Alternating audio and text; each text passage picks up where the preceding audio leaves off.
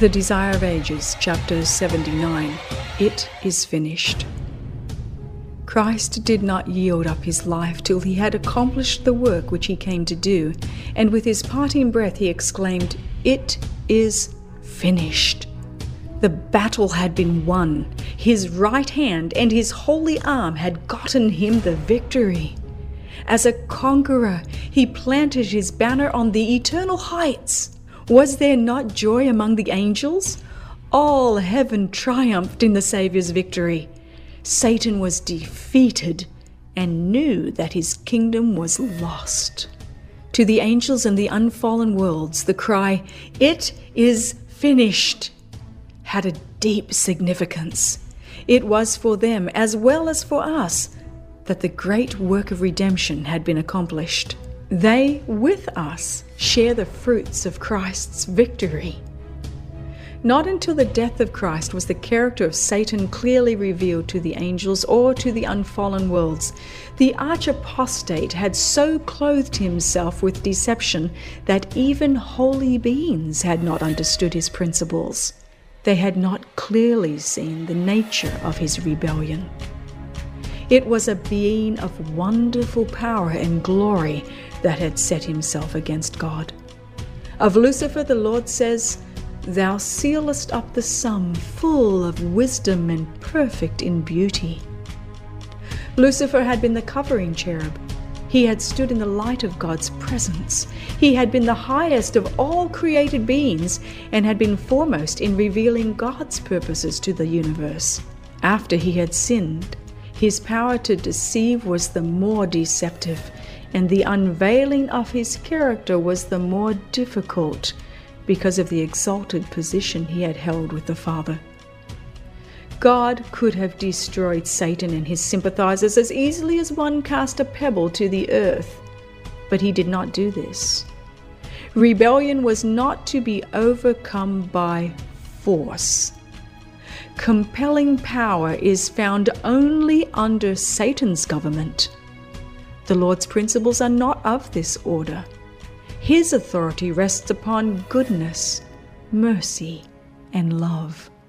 And the presentation of these principles is the means to be used. God's government is moral, and truth and love are to be the prevailing power. It was God's purpose to place things on an eternal basis of security, and in the councils of heaven it was decided that time must be given for Satan to develop the principles which were the foundation of his system of government. He had claimed that these were superior to God's principles. Time was given for the working of Satan's principles, that they might be seen by the heavenly universe. Satan led men into sin, and the plan of redemption was put into operation. For 4,000 years, Christ was working for man's uplifting, and Satan for his ruin and degradation. And the heavenly universe beheld it all. When Jesus came into the world, Satan's power was turned against him. From the time when he appeared as a babe in Bethlehem, the usurper worked to bring about his destruction. In every possible way, he sought to prevent Jesus from developing a perfect childhood, a faultless manhood, a holy ministry, and an unblemished sacrifice. But he was defeated. He could not lead Jesus into sin. He could not discourage him or drive him from a work he had come on earth to do. From the desert to Calvary, the storm of Satan's wrath beat upon him. But the more mercilessly it fell, the more firmly did the Son of God cling to the hand of his Father and press on in the blood-stained path. All the efforts of Satan to oppress and overcome him only brought out in a purer light his spotless character. All heaven and the unfallen worlds had been witnesses to the controversy. With what intense interest did they follow the closing scenes of the conflict? They beheld the Savior enter the Garden of Gethsemane, his soul bowed down with the horror of a great darkness. They heard his bitter cry, "Father, if it be possible, let this cup pass from me." As the Father's presence was withdrawn, they saw him sorrowful with a bitterness of sorrow exceeding that of the last great struggle with death. The bloody sweat was forced from his pores and fell in drops upon the ground. Thrice the prayer for deliverance was wrung from his lips. Heaven could no longer endure the sight, and a messenger of comfort was sent to the Son of God. Heaven beheld the victim betrayed into the hands of the murderous mob, and with mockery and violence hurried from one tribunal to another. It heard the sneers of his persecutors because of his lowly birth. It heard the denial with cursing and swearing by one of his best-loved disciples. It saw the frenzied work of Satan and his power over the hearts of men. Oh, fearful scene! The Savior seized at midnight in Gethsemane, dragged to and fro from palace to judgment hall, arranged twice before the priests, twice before the Sanhedrin, twice before Pilate, and once before Herod, mocked, scourged, condemned, and led out to be crucified, bearing the heavy burden of the cross, amid the wailing of the daughters of Jerusalem and the jeering of the rabble. Heaven viewed with grief and amazement Christ hanging upon the cross, blood flowing from his wounded temples, and sweat tinged with blood standing upon his brow. From his hands and feet the blood fell, drop by drop, upon the rock drilled for the foot of the cross. The wounds made by the nails gaped as the weight of his body dragged upon his hands. His labored breath grew quick and deep as his soul panted under the burden of the sins of the world. All heaven was filled with wonder when the prayer of Christ was offered in the midst of his terrible suffering. "Father, forgive them. They know not what they do." Yet there stood men, formed in the image of God, joining to crush out the life of his only begotten Son. What a sight for the heavenly universe! The principalities and powers of darkness were assembled around the cross, casting the hellish shadow of unbelief into the hearts of men. When the Lord created these beings to stand before his throne, they were beautiful and glorious. Their loveliness and holiness were in accordance with their exalted station.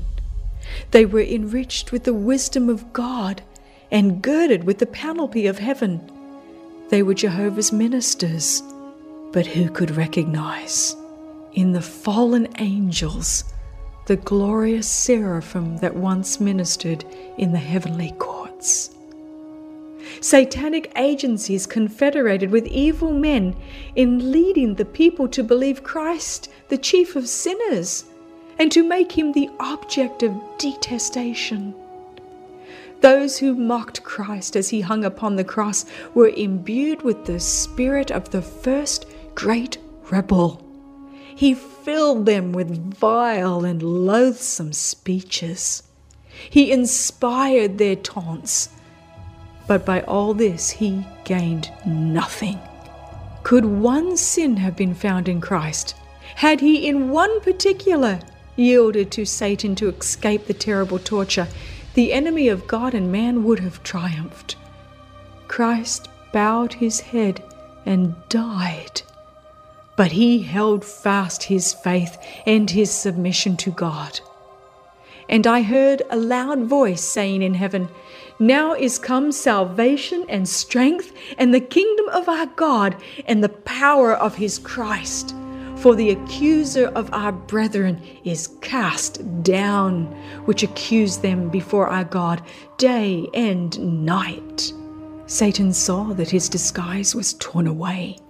His administration was laid open before the unfallen angels and before the heavenly universe.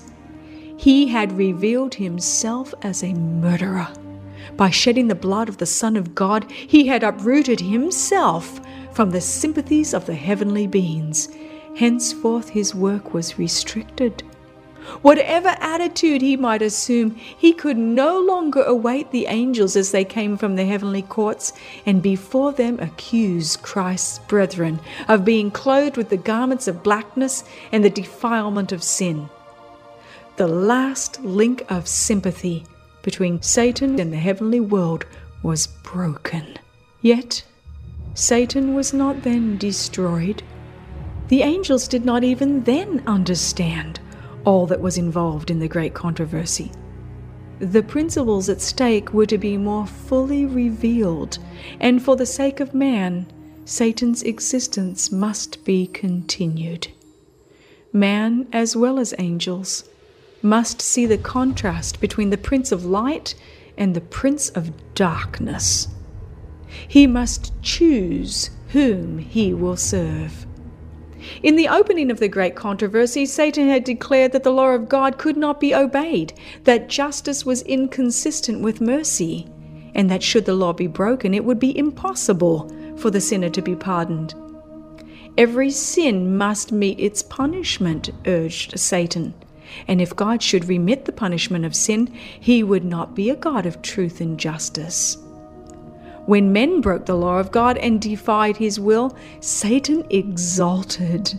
It was proved, he declared, that the law could not be obeyed, man could not be forgiven, because he, after his rebellion, had been banished from heaven. Satan claimed that the human race must be forever shut out from God's favor. God could not be just, he urged, and yet show mercy to the sinner. But even as a sinner, man was in a different position from that of Satan. Lucifer in heaven had sinned in the light of God's glory.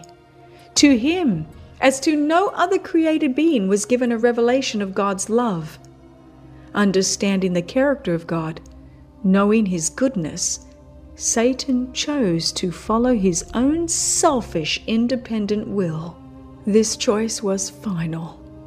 There was no more that God could do to save him. But man was deceived. His mind was darkened by Satan's sophistry. The height and depth of the love of God he did not know. For him there was hope in a knowledge of God's love. By beholding his character, he might be drawn back to God. Through Jesus, God's mercy was manifested to men, but mercy does not set aside justice. The law reveals the attributes of God's character, and not a jot or tittle of it could be changed to meet man in his fallen condition. God did not change his law, but he sacrificed himself in Christ for man's redemption. God was in Christ, reconciling the world unto himself. The law requires righteousness, a righteous life, a perfect character, and this man has not to give. He cannot meet the claims of God's holy law. But Christ, coming to the earth as man, lived a holy life and developed a perfect character. These he offers as a free gift to all who will receive them. His life stands for the life of men. Thus they have remission of sins that are past through the forbearance of God. More than this, Christ imbues men with the attributes of God. He builds up the human character after the similitude of the divine character, a goodly fabric of spiritual strength and beauty. Thus the very righteousness of the law is fulfilled in the believer in Christ. God can be just and the justifier of him which believeth in Jesus. God's love has been expressed in his justice no less than in his mercy. Justice is the foundation of his throne and the fruit of his love. It had been Satan's purpose to divorce mercy from truth and justice. He sought to prove that the righteousness of God's law is an enemy to peace. But Christ shows that in God's plan, they are indissolubly joined together. The one cannot exist without the other. Mercy and truth are met together. Righteousness and peace have kissed each other. By his life and his death, Christ proved that God's justice did not destroy his mercy, but that sin could be forgiven, and that the law is righteous and can be perfectly obeyed. Satan's charges were refuted. God had given man unmistakable evidence of his love. Another deception was now to be brought forward. Satan declared that mercy destroyed justice, that the death of Christ abrogated the Father's law. Had it been possible for the law to be changed or abrogated, then Christ need not have died. But to abrogate the law would be to immortalize transgression and place the world under Satan's control. It was because the law was changeless, because man could be saved only through obedience to its precepts, that Jesus was lifted up on the cross. Yet the very means by which Christ established the law, Satan represented as destroying it. Here will come the last conflict of the great controversy between Christ and Satan. That the law which was spoken by God's own voice is faulty, that some specification has been set aside is the claim which Satan now puts forward. It is the last great deception that he will bring upon the world. He needs not to assail the whole law. If he can lead men to disregard one precept, his purpose is gained. For whosoever shall keep the whole law and yet offend in one point, he is guilty of all. By consenting to break one precept, men are brought unto Satan's power. By substituting human law for God's law, Satan will seek to control the world. This work is foretold in prophecy. Of the great apostate power, which is the representative of Satan, it is declared, "He shall speak great words against the Most High, and shall wear out the saints of the Most High, and think to change times and laws, and they shall be given into his hand." Men will surely set up their laws to counteract the laws of God. They will seek to compel the consciences of others, and in their zeal to enforce these laws, they will oppress their fellow men. The warfare against God's law, which was begun in heaven, will be continued until the end of time. Every man will be tested. Obedience or disobedience is the question to be decided by the whole world. All will be called to choose between the law of God and the laws of men. Here the dividing line will be drawn. There will be but two classes. Every character will be fully developed, and all will show whether they have chosen the side of loyalty or that of rebellion. Then the end will come. God will vindicate his law and deliver his people. Satan and all who have joined him in rebellion will be cut off. Sin and sinners will perish, root and branch. Satan the root, and his followers the branches. The word will be fulfilled to the prince of evil, "Because thou hast set thine heart as the heart of God, I will destroy thee. O covering cherub from the midst of the stones of fire, thou shalt be a terror, and never shalt thou be any more. Then the wicked shall not be, yea, thou shalt diligently consider his place, and it shall not be. They shall be as though they had not been." This is not an act of arbitrary power on the part of God. The rejectors of his mercy reap that which they have sown. God is the fountain of life, and when one chooses the service of sin, he separates from God and thus cuts himself off from life. He is alienated from the life of God. Christ says, "All they that hate me love death." God gives them existence for a time that they may develop their characters and reveal their principles. This accomplished, they receive the results of their own choice. By a life of rebellion, Satan and all who unite with him place themselves so out of harmony with God that his very presence is to them a consuming fire. The glory of him who is love will destroy them. At the beginning of the great controversy, the angels did not understand this. Had Satan and his host been left to reap the full result of their sin, they would have perished. But it would not have been apparent to heavenly beings that this was the inevitable result of sin. A doubt of God's goodness would have remained in their minds as an evil seed to produce its deadly fruit of sin and woe. But not so when the great controversy shall be ended.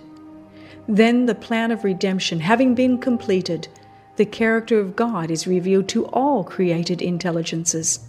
The precepts of His law are seen to be perfect and immutable. Then sin has made manifest its nature, Satan his character. Then the extermination of sin will vindicate God's love and establish His honor before a universe of beings who delight to do His will, and in whose heart is His law. Well then, might the angels rejoice as they looked upon the Saviour's cross.